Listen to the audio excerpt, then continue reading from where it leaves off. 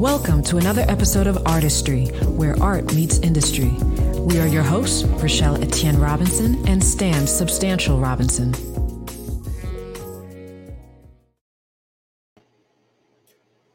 Peace, everyone. Welcome to another episode of Artistry, where art meets industry. We are your hosts, Rochelle Etienne Robinson, and Hubs over here, Substantial. Peace. Today's guest we're so honored to have him. He is an audio creative. He's an audio production professor, as well as sound designer and audio engineer. Please welcome our special friend, Mr. Kyle Murdoch. Kyle, please. No. Yeah, thank you all for having me. It's been awesome. And full disclosure, I was saying before we started the record that my audio might sound a little subpar. I just got this new setup and obviously didn't do a good job testing it, but thankfully I got a backup mic, and regardless, we're gonna have a good conversation. We're gonna have a great time. We're gonna have a great time. They know your skills, man. And if they don't know, they learn today. Look. So for those who are just tuning in, so pre-show, we're catching up, and I'm like showing them things in the studio. So when you saw the crazy lighting in the background, it was nothing that was related to the show. It was a conversation that I just forgot that. Yeah. So I just wanted to point that out in case someone was like, "What is going on? What is happening today?" Well, welcome everyone, and welcome to another episode of Artistry. As we said, Kyle Murdoch is here with us today, yes, and we are going to talk about his creative journey and what a journey it has been. We've, all of us, as we said, all of us have been experiencing some interesting times. Yes, and least. But staying busy at the same time. I mean, full disclosure, like when we decided on doing this show, this podcast. We referred to Mr. Murdoch, Professor. We checked in with Professor and asked him, for some advice and some resources, and he was more than helpful. So we are so happy to have him on the show today. Hey, anytime. I mean, we go back. I've been a fan of Stan's stuff we're peers. So even though I didn't know Stan really until almost a decade ago, I knew of his music. And he's a good, and there's so many parallels, family dude who's just doing music. So yeah, anything y'all need, I got you. Not a problem. We appreciate you, man. That. I was just telling her earlier how far we go back. Yeah. I was like, you hit me up. I think the first time we got in contact with each other, I was still actually living in Brooklyn, New York. That's crazy. First reached out, so that was like at least 2006, something like that. Yeah, I remember. Well, yeah, it might have been through MySpace, which is probably accurate. Oh wow, further back. Take it back. And I got a record, one of your records in the mail from Q&5 at the time. Yeah, was it Sacrifice? Like, yeah. Yep. Yeah, because I was like, yo, who is this black dude doing the Black Samurai thing on the front? Like looking like he about to commit seppuku with the, what I mean? But fountain pen. Right. But then, I found out your connection to Nujabes and everything. It was, so I was a fan. And then I knew Algorithm, who was producing with you and stuff. So, yeah, it's a small world. DC is not that big. So, yeah.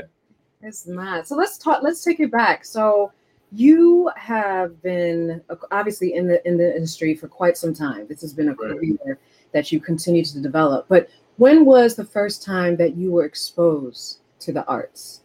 Oh man, I guess even like a lot of people like growing up, my just like being around my family, and then they were always playing like certain records and stuff. And my uncle was he was kind of a local celebrity DJ. He started the Quiet Storm format on WHUR back in the 70s.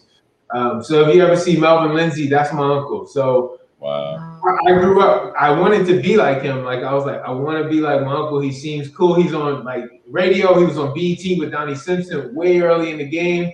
And people always said I kind of favored him. So I was like, yeah, I want to be like my uncle. I want to be in the arts and stuff. But obviously, my path took me down one, as opposed to being in front of the microphone. I got really into the technical side, so behind the mic, and then as opposed to my uncle who grew up listening to a lot of soul, hip hop was kind of my thing.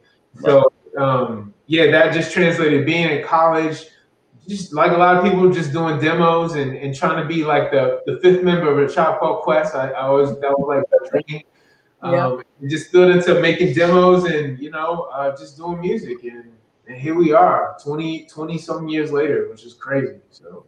And what's great about it too is I don't think people realize how instrumental, how essential rather, those in engineering are. Because, you know, when you hear music on the radio, they're hearing the vocalist or they might hear the beat, but they don't know about all the background to get to this point, to show, you know, how the sound, how you hear it in your ear, in your radio, in your speaker, all was done by somebody, was created by someone. And it was definitely, you know, like, studying that stuff, like reading the back in the day when you used to buy CDs and buy albums and reading the liner notes and seeing who engineered what. Like, you used to see like a lot of on the Roots and Tribe Called Quest, Bob Power, this white guy, hippie dude from like who's in his 60s, used to be the one engineering all this great hip hop and neo soul. And I was like, nice. Wow, it's just crazy to think like, you know, without him and then hearing about these guys talk about him, I was like, your favorite record wouldn't have sounded like your favorite record. So right. Absolutely. It's very important.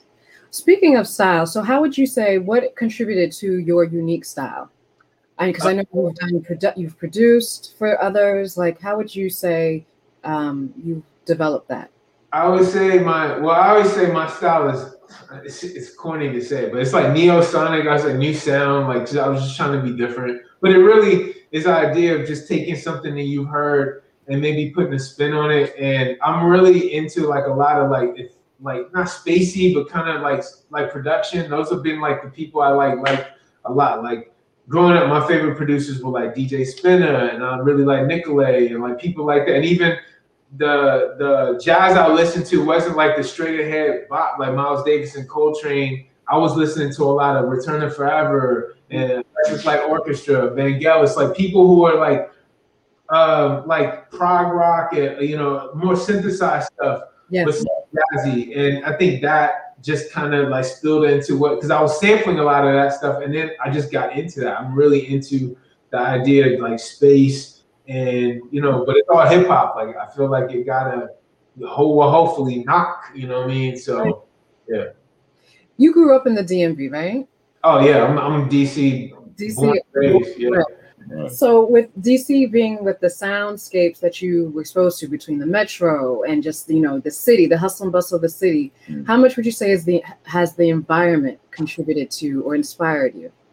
More of the people than I guess the sound too, because it's nothing like even up until last year before COVID just shut the world down. Like I really thrive on my day-to-day was always like on the metro, like going to Howard and working there and then going to teach at American or do my master's stuff and then going to Cal. I was all over the DMV at certain points.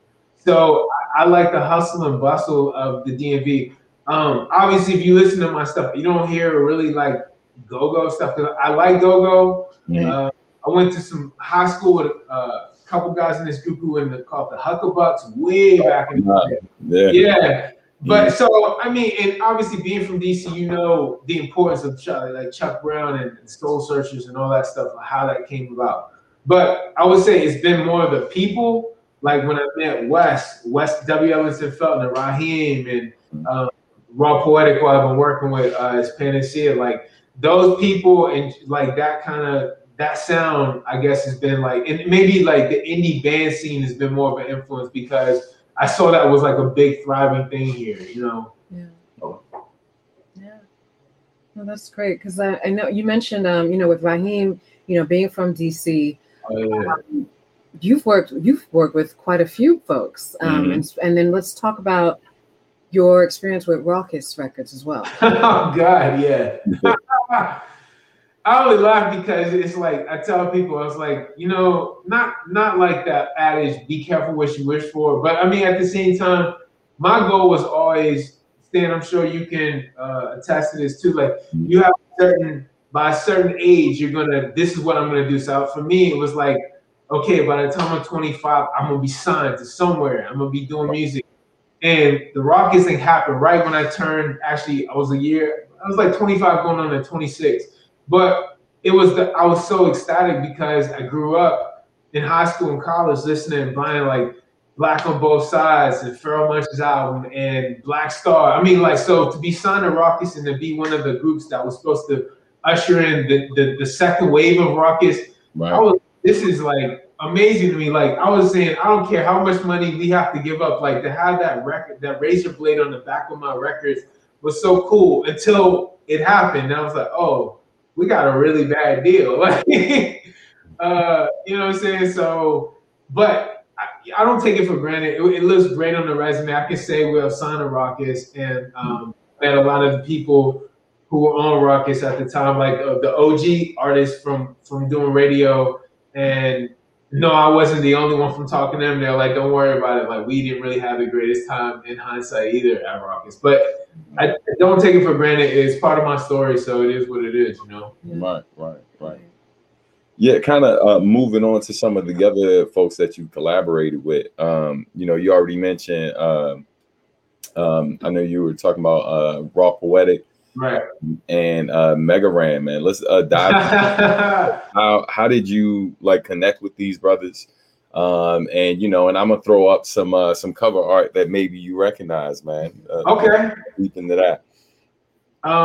Well, I guess it's the funny thing about Raw Poetic and Mega Ran is that both of them are from almost the same section of Philly, which is kind of ironic. I was like, damn, there must be something in the water because I believe they're from the same area that Black Thought is from. And I was like, no, by no means. I don't want to blow up whatever and say Raw Poetic and Mega Ran are on the level. But in my eyes, they're like two of my favorite MCs. And I was like, they come from a long cloth of dope Philly MCs. Yeah. So the way I met Raw Poetic was through a homie of mine. I was working at XM Radio and I was producing music like more neo soul stuff for Raheem and West Ellington.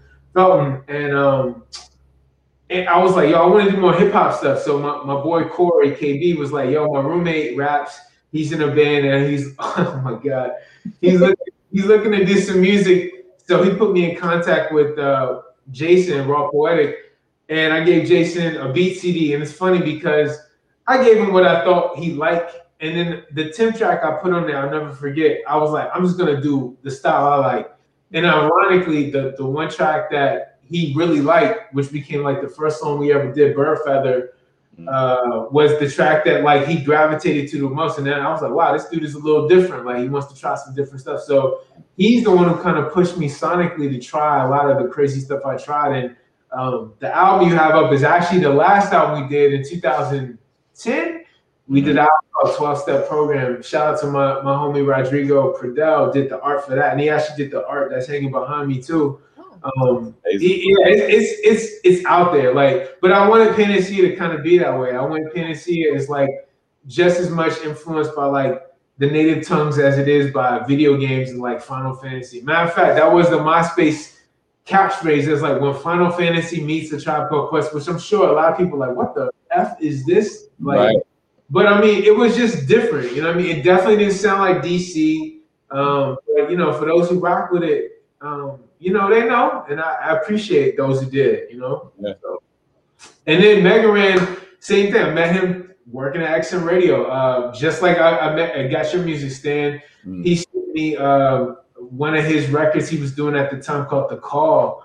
And he also sent his Mega Ran album. And to be honest with you, it could have been a 50-50 thing because when I first saw the cover to the Mega Ran album, I'm like, yo, who is this black dude who took the iconic Mega Man character and made him black? Like, that joint was about to become a coaster. But I just so happened to listen to it on my way home, and I was like, yo, this is so ill. So, yeah, we did, after 2 years of kind of talking through the internet and sending music, in 2010, we released Forever Famicom. And yeah, man, like Raheem has become one of my best friends, like frequent collaborator. I know you and him have now, like, you know, collaborated, and he's just a good dude. When you meet good people, you just got to keep them in your circle. So, yeah, for sure, man. Absolutely. Yeah, sure. Yeah. So, that's crazy. Seeing these is crazy. I feel old just seeing something. I mean, both of these albums came out in 2010. I'm like, damn, people are like, yo, you haven't done anything else? I'm like, no, I have, but it just so happens those are like some of the more talked about records. Yeah, those are iconic records, man. Yeah. You know what I mean? Like, yeah, you know, when when we're talking about you, I like basically I said to Rochelle earlier, I was like, you know, there's no way to have a conversation with you without bringing up those two records. Right. Like it's like talking with me and then not talking about Nujabes for at least a few minutes, right?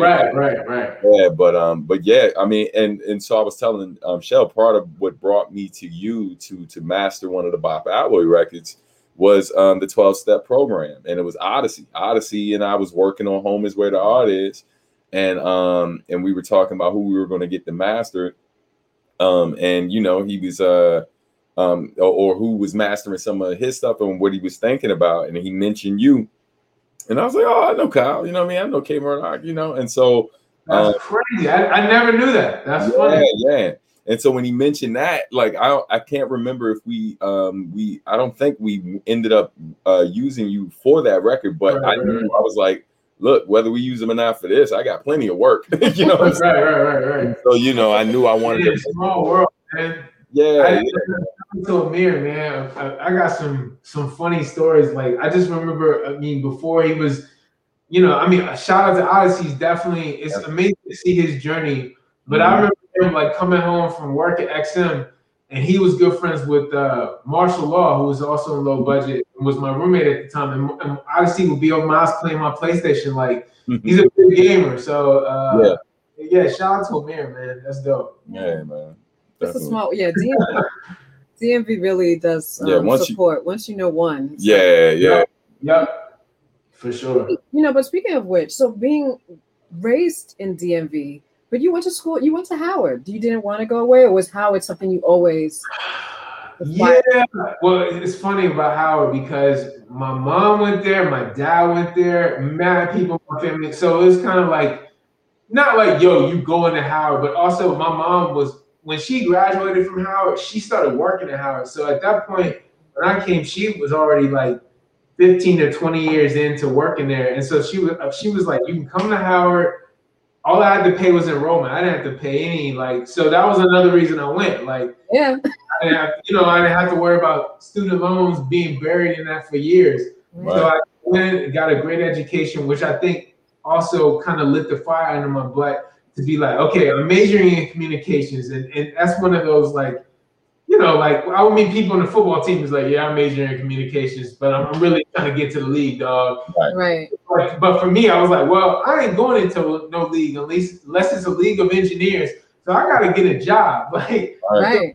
So the onus was on me to really take my time at Howard and really be serious. And that's why I was interning everywhere. I worked at WPGC, WHUR, WPFW. I mean, I was like damn near, not to be cliche with it, but I had some Jamaican in me. You know what I mean? I some West. You got 3 jobs. Yeah, I got 3 jobs. People used to laugh and say that about me. There was a guy who's actually from Guyana. He used to be like, man, how many jobs you got, boy? Like, and I was like, man, I'm just trying to like not live at my mom's house. Like, I thought, you know? Right. So yeah, it's funny. That's funny. Yeah. How was that program? How was it being? I mean, granted, with the historical relevance and having the legacy with both of your parents being there, how was your experience?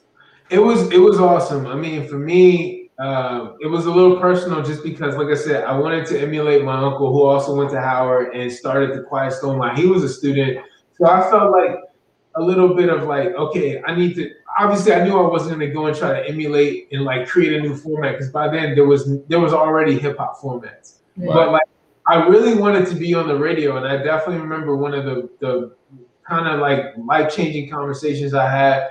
I was working at WPGC. I was interning for Big Tigger as his like, I was basically his production person the last 2 years, and I had an opportunity to record a demo, like an on-air, what they call an air check demo of me, like, hey, this is, I don't know what I was calling myself. I'm like, hey, this is K. I don't think I was K Murdoch. I was like, hey, this is Kyle Murdoch.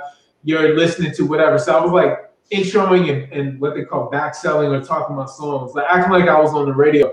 And I played with the program director of the show, and he was like, I'll never forget this. He looked at me, he was like, you know what? You're not your uncle. He was like, I think you need to just stay in production. He was like, kind of just like, it was almost like it could have killed my dreams. I was like, yo, like I spent a lot of time doing this demo. Wow. And for you to just straight up say, like, you're not your uncle, I was like, damn, that's like cold-hearted, man. But I just took it as motivation. And like I said, I kind of started getting more into the production side. But yeah, being at Howard was awesome. I wouldn't have got my job at XM without being at Howard, because my teacher made, for one of our final projects, like a field goal trip. She was like, you all been reading about them building satellite radio stations the last year. You know they're building one that's in walking distance to Howard down on Eckington Street. So she was like, matter of fact, for you an assignment, I want everyone in this class to march down to XM and apply for internship. So like of the first 20 interns at XM Radio, 15 of them were all in my advanced radio production class. That's great. We all got hired, which is crazy. So yeah. That's awesome. That's dope. That's a dope story. Yeah, man. And you know, just going back to you know, your educational experience, since you just mentioned it, you know, congrats on getting your master's for audio technology from American University. Super dope, man.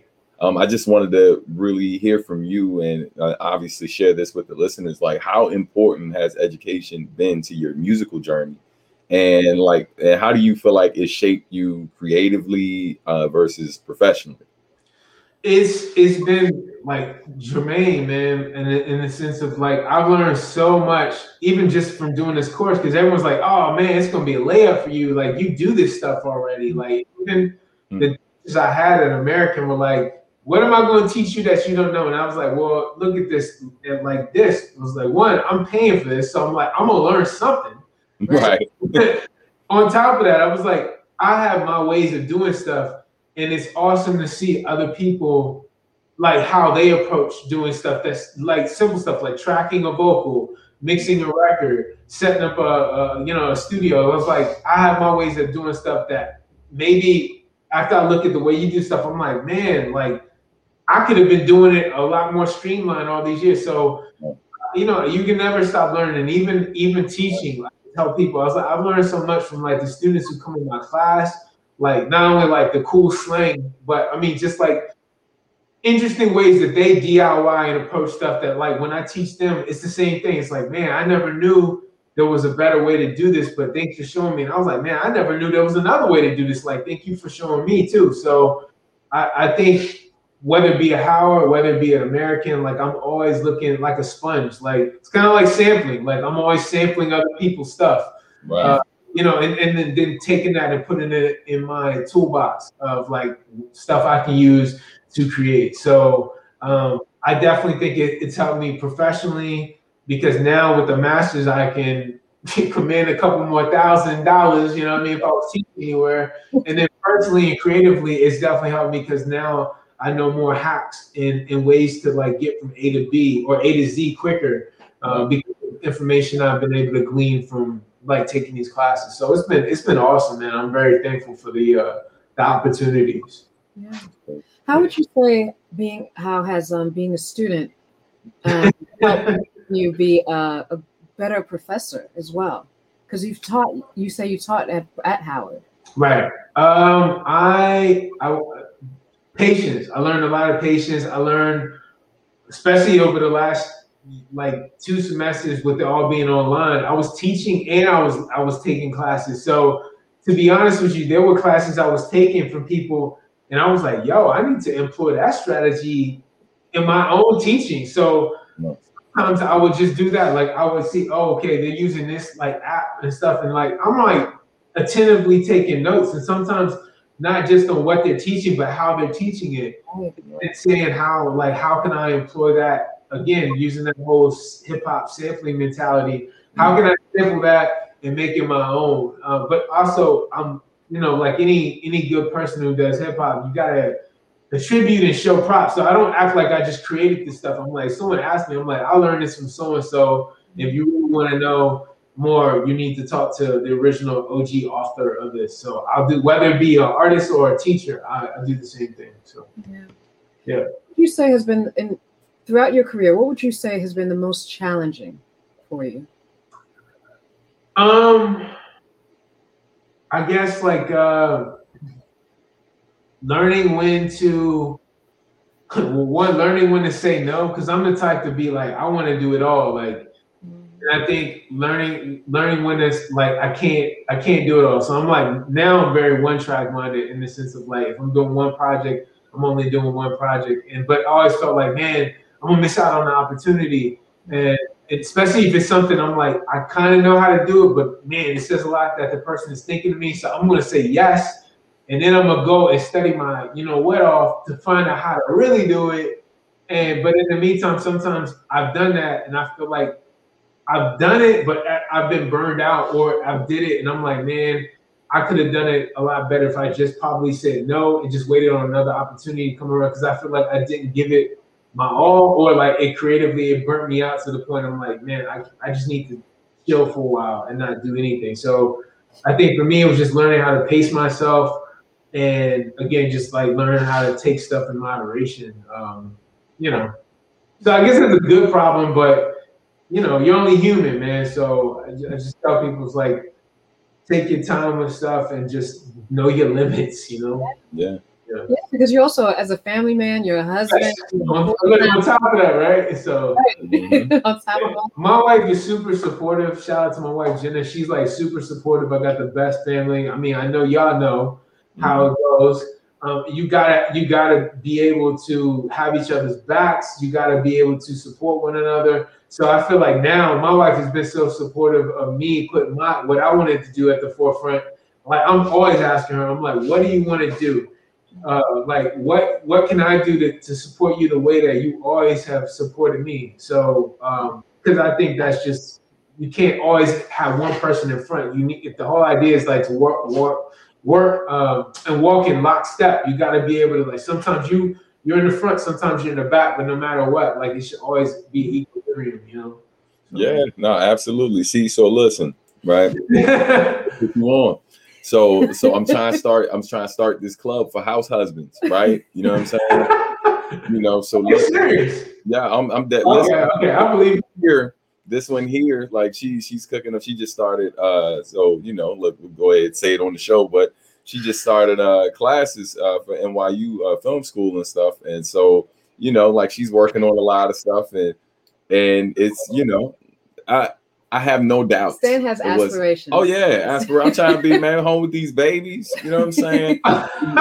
You're like, you need to start. I'm cool. Listen, when they get to a certain point or whatever, and then she's like, all right, babe, I need some music for the joint. I'm like, okay, cool. Then I get a little sitter for then, so I can walk. But then I go right back to the ladies, B. You know what I'm saying? I'm trying to chill, bro. So look, you and me, you know what I'm saying? Look, we go ahead.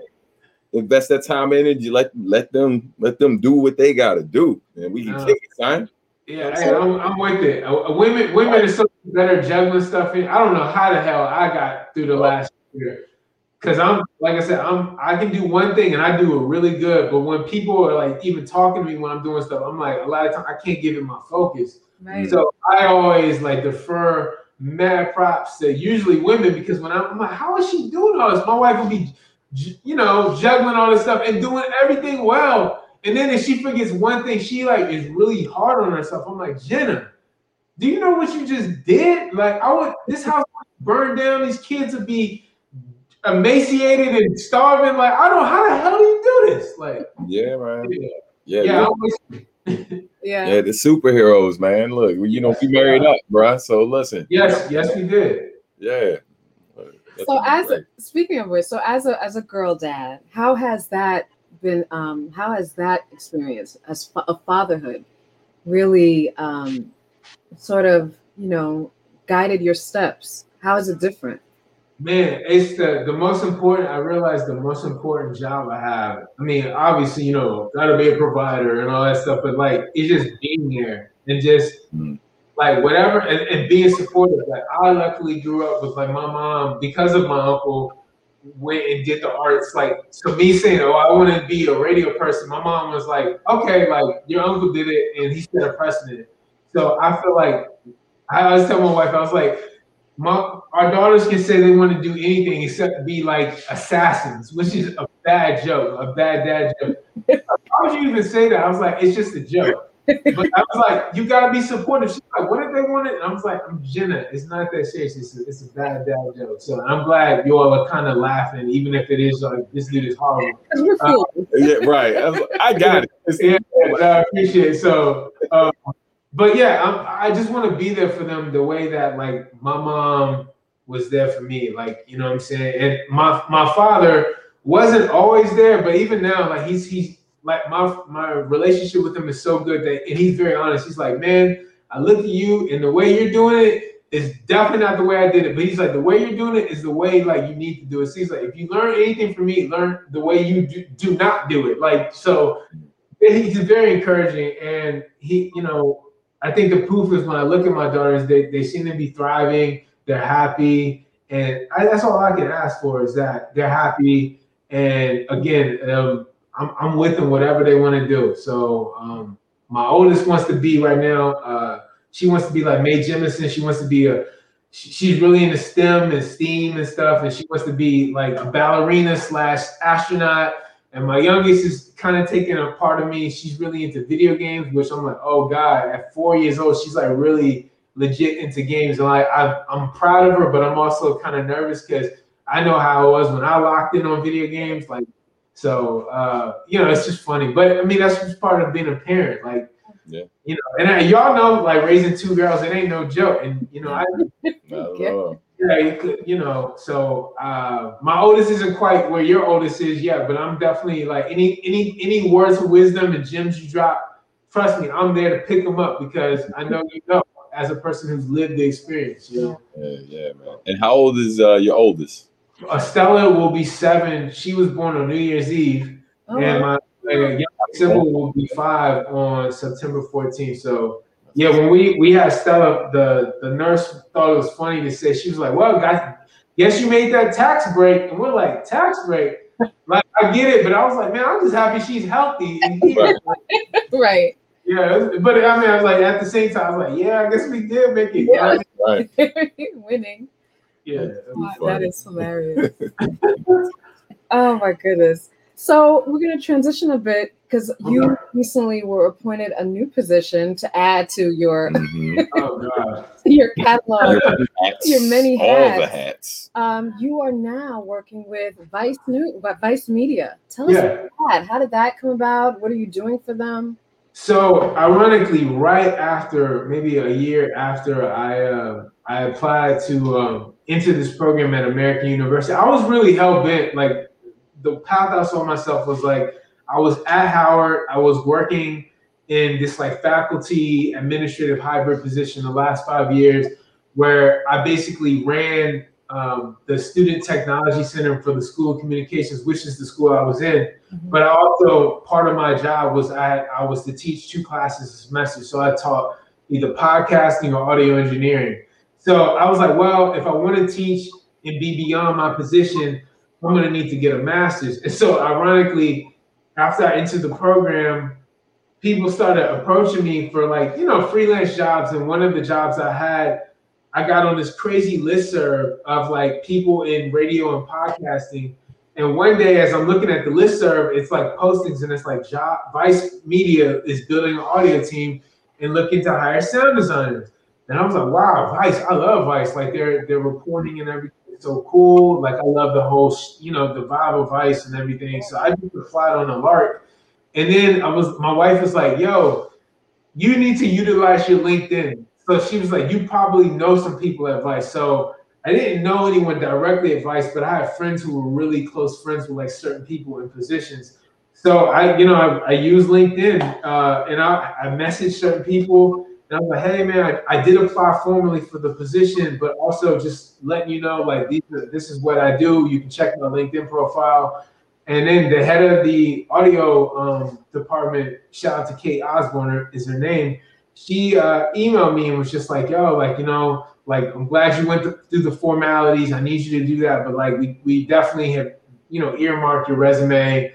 And, you know, we'll be in touch. And, you know, you never know how that's going to happen. But, yeah, come the end of summer last year, I got hired. Like, I went through 3 rounds of interviews, and they hired me. And I was like, wow. And it's funny because I've never met in person anybody on my team. They're like in Chicago, LA, a lot of people in Brooklyn where Vice is headquartered. But it's been for me a dream gig because, you know, like part of my job as a sound designer is everything from mixing episodes to doing music to creating like sound scenes for media on Vice.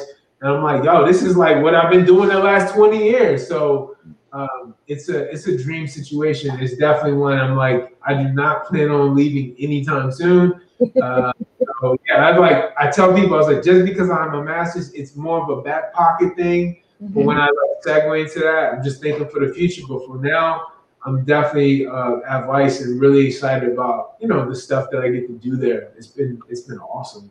That's awesome. I mean, we're fans of Vice Media and Vice News and their reporting as well. Great. So when we heard about that, I was like, yes. And, you know, one of the cool things is I get to be there and like act as a pipeline now between like HBCUs like Howard and Vice. I'm like, because one of the things, even still at Vice, like on my team, there's a lot of people of color, a lot of Black women doing big things, but I'm the only Black male. And I'm like, it's important when I go back and teach or go to HBCUs to be like, yo, do you want to work at Vice? There are people already there who look like us. And I think I always say this analogy. It's like when people saw Obama be president, it's like, oh, that's like something attainable now. Right. Yeah. So even if you see me and you're like, well, Professor Murdoch or whatever, you know, like he's all right, but he's there. So if he can get in, I can get in. You know, like, you know, so yeah, I'm that's what I want to do is like, how can I leverage my role now to get other people to be at the table? So, because I ain't gonna be doing this forever. So I want to try to set up the next generation. Yeah. And again, you know, I can't emphasize enough the importance of your role, because just like, for instance, when people listen to music on the radio or wherever, you know, or their streaming platform, just like when you watch film, whether it's a TV show, it's a feature film, like imagine a film without music. Oh man, it was yeah, it's like people don't understand that the whole multimedia experience, like if your audio is trash, I don't care how good your visuals are. I mean, a lot of times people are more inclined to deal with bad audio, but if your audio is gold, I've seen great audio carry films that weren't shot or edited really great, but it's really not the same on the other end. So I think that's awesome. I mean, you said you're getting what is going to be your focus in film school? So in film right now, I love documentaries. Documentaries has always been my favorite. Screenwriting. So I've been doing that, both of those. Wow. Okay. And look, that's what I'm saying. How awesome is this? If you need like for scoring or music, come on. Yeah. Oh, like y'all almost boy for at least for a few more years. You know what I'm saying? So, you know, listen, man. No, man, y'all let me say this, and I said this to you all. One, I think y'all have great together, like your voices are awesome. So like and then obviously on top of that, from noticing how you all move as a unit, I think you all set like it's like, I know people probably corny saying that, but like those are goals, couples goals, man. I think that's so cool that you all work together and like you can tell beyond being in a relationship, y'all are friends. And you know, I just think that's awesome and we need to see more of that. So like thank you, brother. Appreciate it. Yeah. But you know, it's also a testament to the people that we surround ourselves with, because we always say, you know, we're not wearing our t-shirts today, but we have a t-shirt that says dope. Yeah. Because it's true. Like, I mean, even with this platform as a podcast, everyone we've interviewed are people that we're friends with, you know, and especially because of the pandemic and we can't physically be in the same space. This allowed us an opportunity to really, you know, really get to know have friends, you have acquaintances, you have people but you really don't know their journey. And so having this opportunity to do that has been just instrumental. Yeah.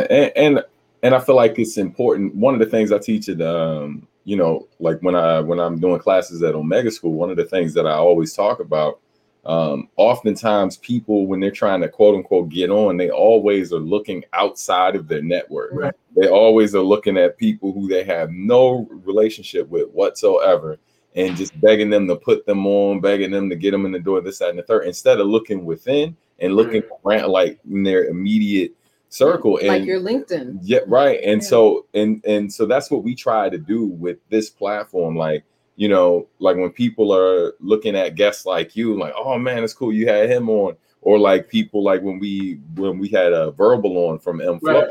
Right. You know, and I've known that brother 20 plus years. He was like, yeah, back on the day thinking of your album. Like yeah. So you know, like looking to those people closest to us to you know, lift each other up, promote what folks are doing, work together to build things, right. You know. And I mean, I think we talk about community all the time and we talk about unity, but that's one of the easiest ways to do it, is just looking at that man or woman like right next to you and building something with them, which is exactly what we're doing with our company, this podcast and all of that, you know.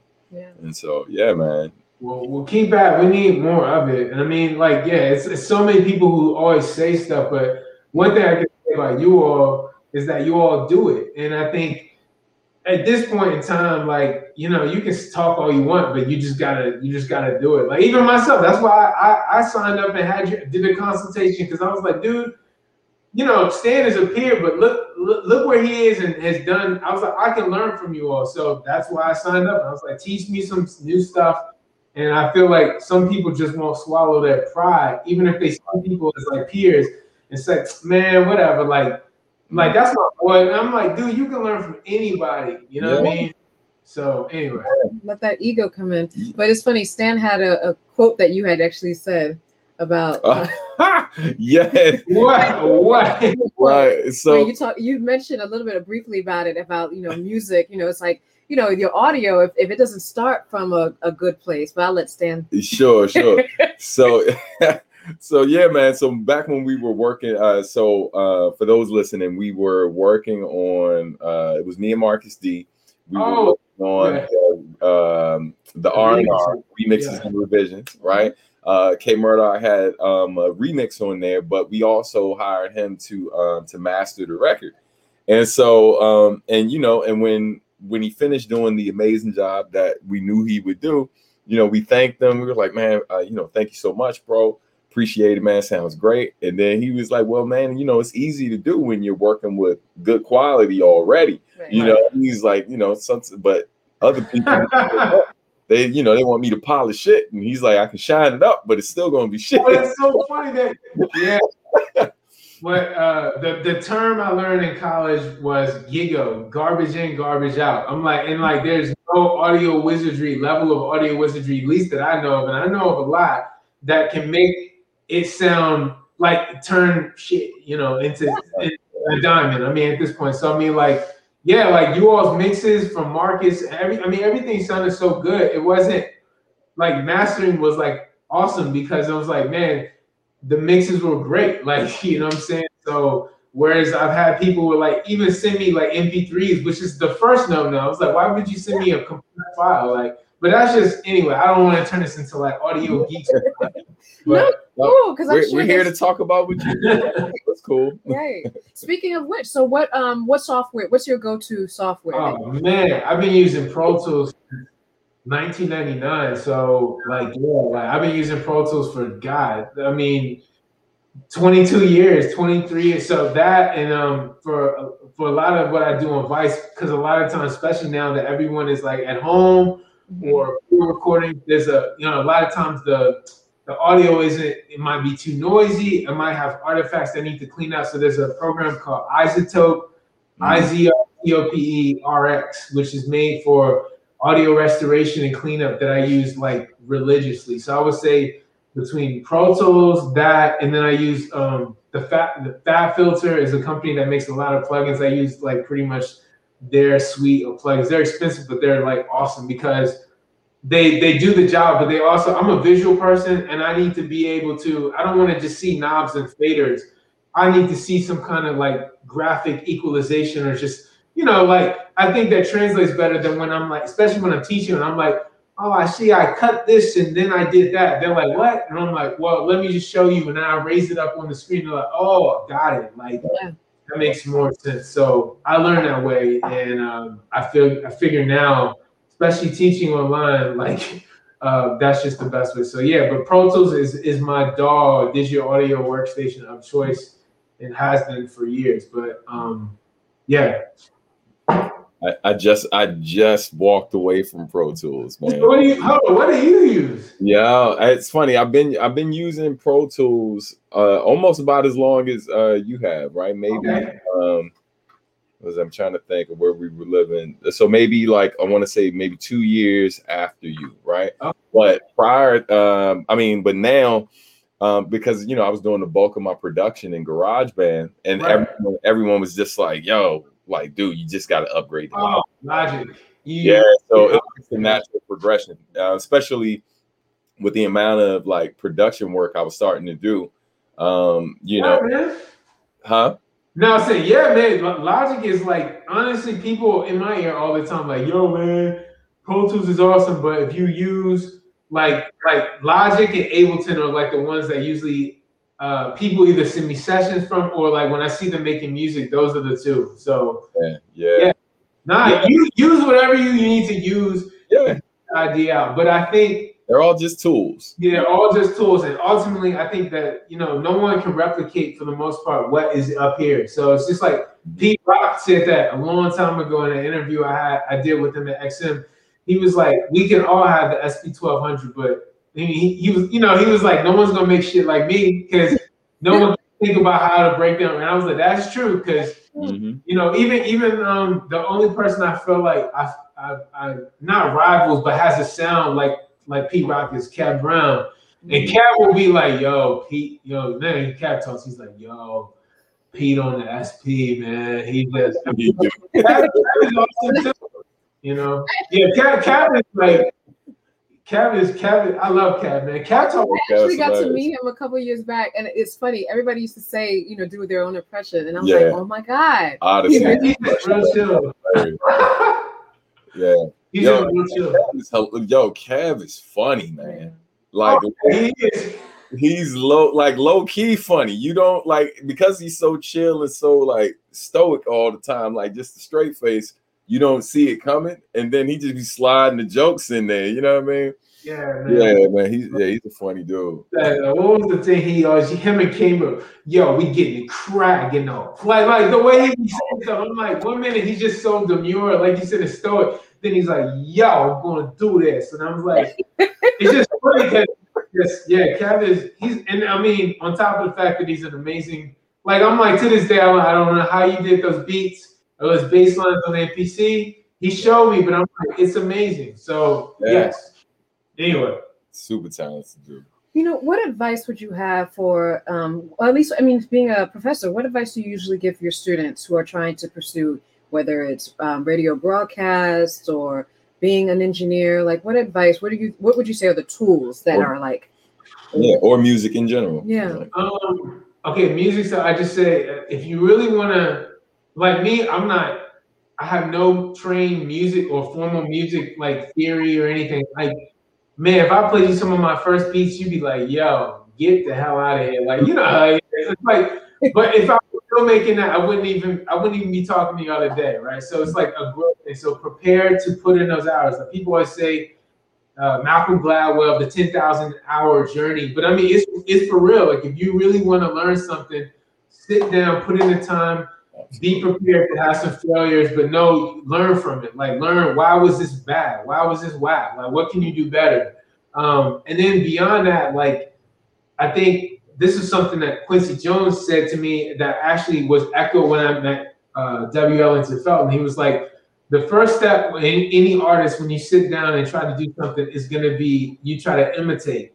Then the next step is emulate. Like you want to try to do it exactly like them. Then the next step, natural progression, is innovate. Mm-hmm. So when you get to that level, and if you find yourself carving out your own sound, that's really when like it can go to a crossroads. You have some people like, "Oh my God, I'm creating this stuff and it sounds like awesome," and like they can take that left turn. Or then some people like, "Yo, this is probably not going to fly because I want to be the next Dilla, I want to be the next DJ Premier," and then they just wind up sticking to that, and I feel like they stifle themselves. Oh, yeah. So, W. Ellington Felton always used to say to me, what did he say?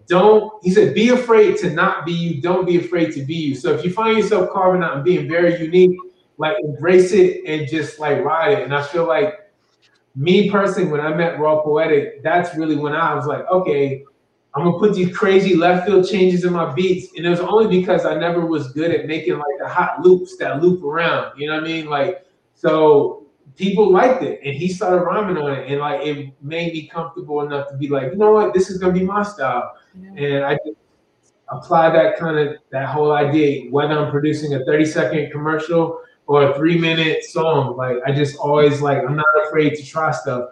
And I think not having formal education to a degree probably helps, because sometimes I'm like, well, I think that kind of sounds cool, but because I don't know any formal stuff, like I'm not afraid to just try it. You know what I'm saying? Whereas certain people, I've been told, like it's almost like you have governors on you, because you're like, music theory, that's not what you're supposed to do. Right. So I would never do that. But you know what I mean? Like, so anyway. No, you're right, because I think a lot of folks are, when you're classically trained, you learn the rules, right? Yes. And so the arts is all about breaking the rules. Like a C is a C, a G is a G. You know what I mean? So some of the Panacea stuff was so like not into. Like I'm like amazed that we even got a record deal. When I listen to some of that stuff and people break down, I'm like, I'm sorry, man. Like, or like when people try to replay it, they're like, dude, like what pitch was this? Like this was like in between two notes. Like how did you make this? And I'm like, dude, I don't know. I just made it. It sounded good to me. So like, Right. I mean, that's the beauty sometimes in not having the answers. Right. Like, you figure it out, you explore, you go to these different places. And dude, and that's one of the things that I've admired about you your whole career, man. I still remember exactly where we were living when you first sent me beats. And, and I remember opening the file up and listening to everything, and I was like, yo, this dude's different. You know what I mean?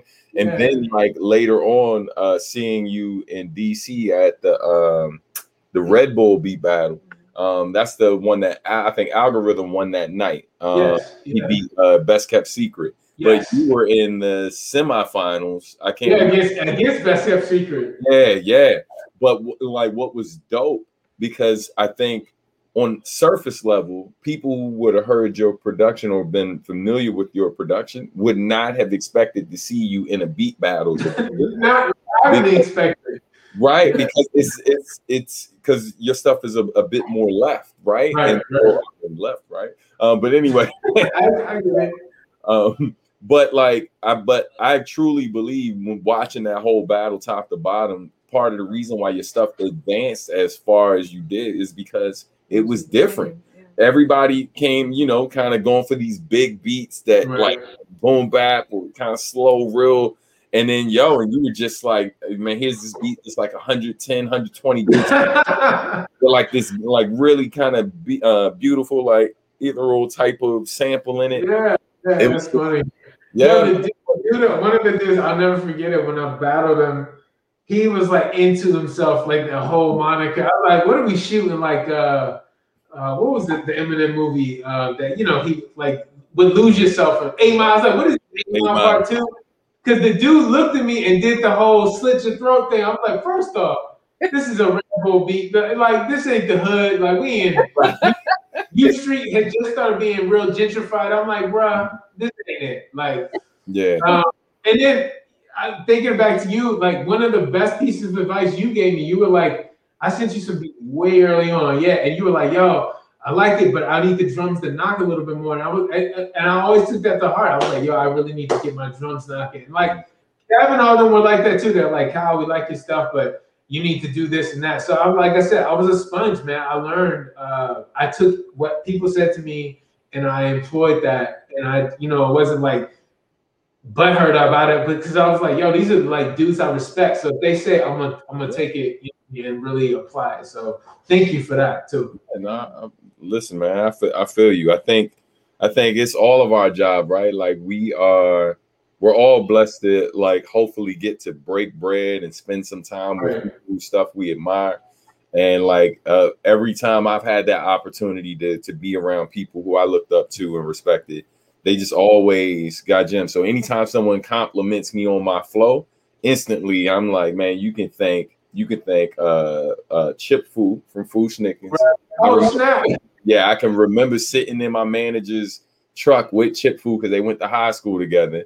and he listened to a couple of tracks from me and was like, "Here are some pointers." Right? Wow. Like me using my singing voice a bit more. That Flo Brown, who was on the Hurricane soundtrack. Yeah. Yeah, she was the first one to point it out. Was like, "Yo, you need to sing more, yo. You need to sing more." Kai really kind of took me under his wing and was just like, "Bro, like, you know, bring those vocals up. Stop trying, you know." Oh yeah. He would know. I mean, Kokai was massive. Yeah, but those people, man, people like Tone Deaf and so many others, man, just so many gems. And I think we're all blessed to be around people who care enough to see the potential there and be like, "Yo, these adjustments, yo." Like, man, that's how we all grow, you know? Exactly. You're right about that. So, you know, now that we're, you know, fully into 2021 and seeing what the transitions that are going on in the music industry, and especially this year for so many artists, because the pandemic weren't able to tour, right? And travel in the traditional sense. Where do you see the music industry going in the future? I mean, it's interesting because I've seen all these platforms rise from people doing stuff on Twitch. I saw now Bandcamp has like the built-in live stream, which is great. With the virtual merch table. I'm like, dude, this is awesome. You can go anywhere. Right. I'm not again. Right. So I think that's awesome having that option, because some things happen in life where, unfortunately, like something might happen, you might not be able to get to certain people, and now you have that option. But at the same time, I think, man, I was talking to Mega Ran about this. I was like, man, the first time, because I asked him, I was like, has anyone contacted you? He's like, we got asked about booking for a convention in December. And I was like, wow, it's just crazy to think. I told him, I was like, man, the first time I get on stage with you, I might even cry. I was like, just because,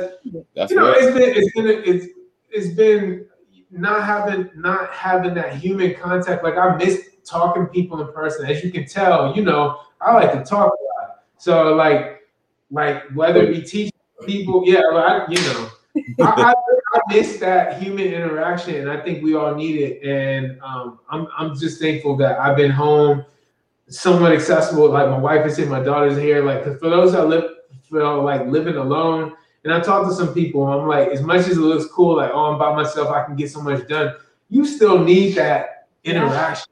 Yeah.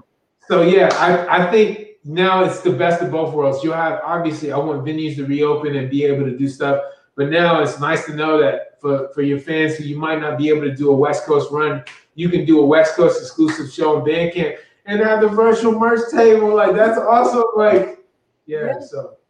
No, I think it's a great idea. I think having that, you know, having that option, because you have some people that will welcome to going out, and then you have some that are like, I'll pass. Mm-hmm. And then for artists, you know, when you're on stage, you are receiving as much as you're giving. You know, you get energy so that you can perform. And when you don't have that, when you're looking through screens, it's not the same. But it's kind of like you have been experimenting alone, like doing this research, hearing all of this stuff. And when you go out into the world and you're brave enough, right, to get on that stage in front of these people, like, what you're hoping to receive is confirmation, right? Like, you know, I'm trying to give you something, and I think this is something you want to receive, but you're still waiting for that confirmation. And once you get it, man, it's doesn't very few things like that feeling. You know what I mean? Has anyone reached out to you about booking? I mean, like, I'm sure, you know, for like the fall or the winter, like doing anything in person? Nah, not so much. Like the only folks, it's funny, people been hitting me up to teach more than anything else. And I recently just had to tell a few folks, like, I have no interest in teaching the craft side of it anymore. Right. My focus is strictly on teaching the business, because you know, the craft itself is subjective at this point, right? I'm not going to sit up here and argue with people younger than me and try to tell them what they like is wrong, right?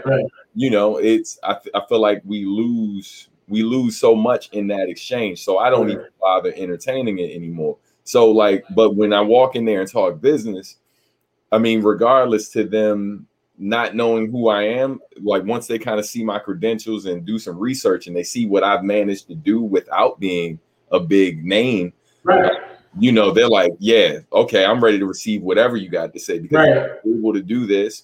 be able to provide for a family of 4, and that's all, and solely doing this, yeah, there's something that I can learn from you. And so people just seem ready to receive that. Especially too, we getting older, man. So I'm up here trying to teach like 10-year-olds how to put gray hair in my face. They looking at me crazy. So you know what I mean? So yeah, man. But yeah, it's been more on the teaching side, less of the performance. There's been like a couple whispers here and there, but yeah, and I'm real, bro. I'm really good with this virtual too. Right. So hey, if it ain't broke, don't fix it, right? Right. Man, look, and so I am excited about the potential of performing on stage again. But yeah, I'm good. See, I think that's awesome because now you can say, hey, you know what are you gonna do to get me out of my house? Because I can do what like people gonna have to come with the, they're gonna have to come with the yeah. But that I adopted that mentality because of Funky DL. Like when I went and stayed with him in London, right? And that's what he said. He was like, listen, fam, if this isn't covered, they're not paying this. I make X amount of dollars in my home. He's like, yo, like this is how much I make a day at home. Wow. So if I'm going to leave my home, I need to make more than this. Right. Otherwise, I can stay home. And when he said that to me, I was like, dog, say less. Listen, I adopted that mentality. We started our company, was it 2 months after me staying with him? Yeah. That's crazy. So much from that brother, man. Wow. Field trip. Well, before we wrap up, the last question I have for you is, being a multi-talented artist such as yourself, right? Thank you. You teach, you are a sound engineer, you provide sound design, you produce, you DJ'd. If you could only choose one. Oh man, music. I guess the music composition or music production. That's like what I came in. I really wanted to be like the I guess the fourth member of the Ummah. Like I really was like, there's gonna be JD, Q-Tip, Alicia Heat, and me. And then of course Tribe disbanded like my sophomore year or freshman year Howard. I was like, no, like you know what I mean? But yeah, I really love music. Even now, if we finish, like I get back to working for Vice, but I'm like scoring this new podcast they're doing based in hip hop in Korea. I'm like, how cool is that? Like, so but this is my day job. Like, so that would be the skill I would keep. I like engineering. I like doing sound design more for visual stuff now. That's been great too. But I think, with the one skill that got me into this was like we used to be making beats. Now I just say it's composing music or scoring. Like that's really where my heart's at. So that will be the one thing I gotta keep from all the other AKAs and things you add on to my name and my master's degree. You ain't taking that away, right? Because I put some money and some time into that shit. You know what I mean? Yeah. Like, right. Yeah. Oh man. Okay, thank you so much. Appreciate you, brother. Thank you for taking the time out of your busy schedule. We're so appreciative. So no, thank you all for having me. And I'm not fronting. I think you all I love just hearing you all talk. Y'all got like the coolest voices. I've been saying that, like y'all know that. But I mean, on top of that, I think what you all are doing and what you all present as a unit, I think is just something that people should aspire to emulate. You know what I mean? So keep doing it. Appreciate it, man. Thank you. Appreciate it, man. But yeah, so hey, everybody, we appreciate everyone for tuning in, whether you're watching on YouTube or Facebook Live. Thank you so much for tuning in. And definitely, if you have not liked, subscribe to the channel or any of those things, please make sure you do that. Obviously, if you're on your Facebook, go ahead, like that. And if you're on YouTube, go ahead, subscribe to the channel and like this video. But Kyle, once again, thank you. Make sure if you all haven't followed this brother as well, please do that too. We go ahead and get that social media info right about now. But yeah, please follow him on all platforms. And man, we're looking forward to seeing you in person at some point, brother. Yeah, hopefully, I don't know, maybe next, not Blur. Well, I don't know, who knows? But soon. Let's just say soon. Right. Yeah, for sure. Soon and safe. I want to be safe. That part. No doubt. Awesome. All right, but we will catch you all in 2 weeks. All right, and we'll be posting information about our next guest very soon. All right. All So, right. peace, everybody.